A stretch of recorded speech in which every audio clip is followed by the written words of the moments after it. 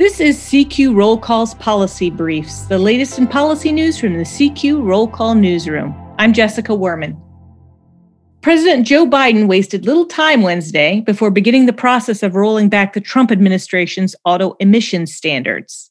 Biden, in a lengthy list of Trump administration rules he intends to review, listed two rules having to do with auto emissions. The first rule repealed a nearly 50-year-old waiver that allows California to set its own stricter fuel efficiency standards.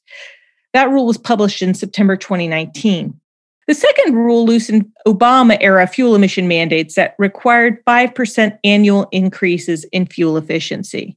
That standard, the Obama standard, would have put fuel efficiency requirements at about 56 miles per gallon by 2025.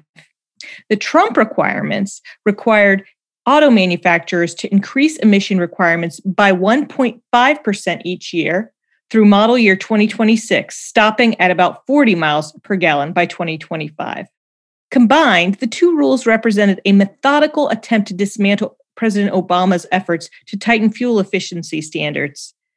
Biden's decision Wednesday to review those rules abides by his promise to a full-scale war against climate change. They are among dozens of mostly environmentally focused rules that the Biden administration plans to review.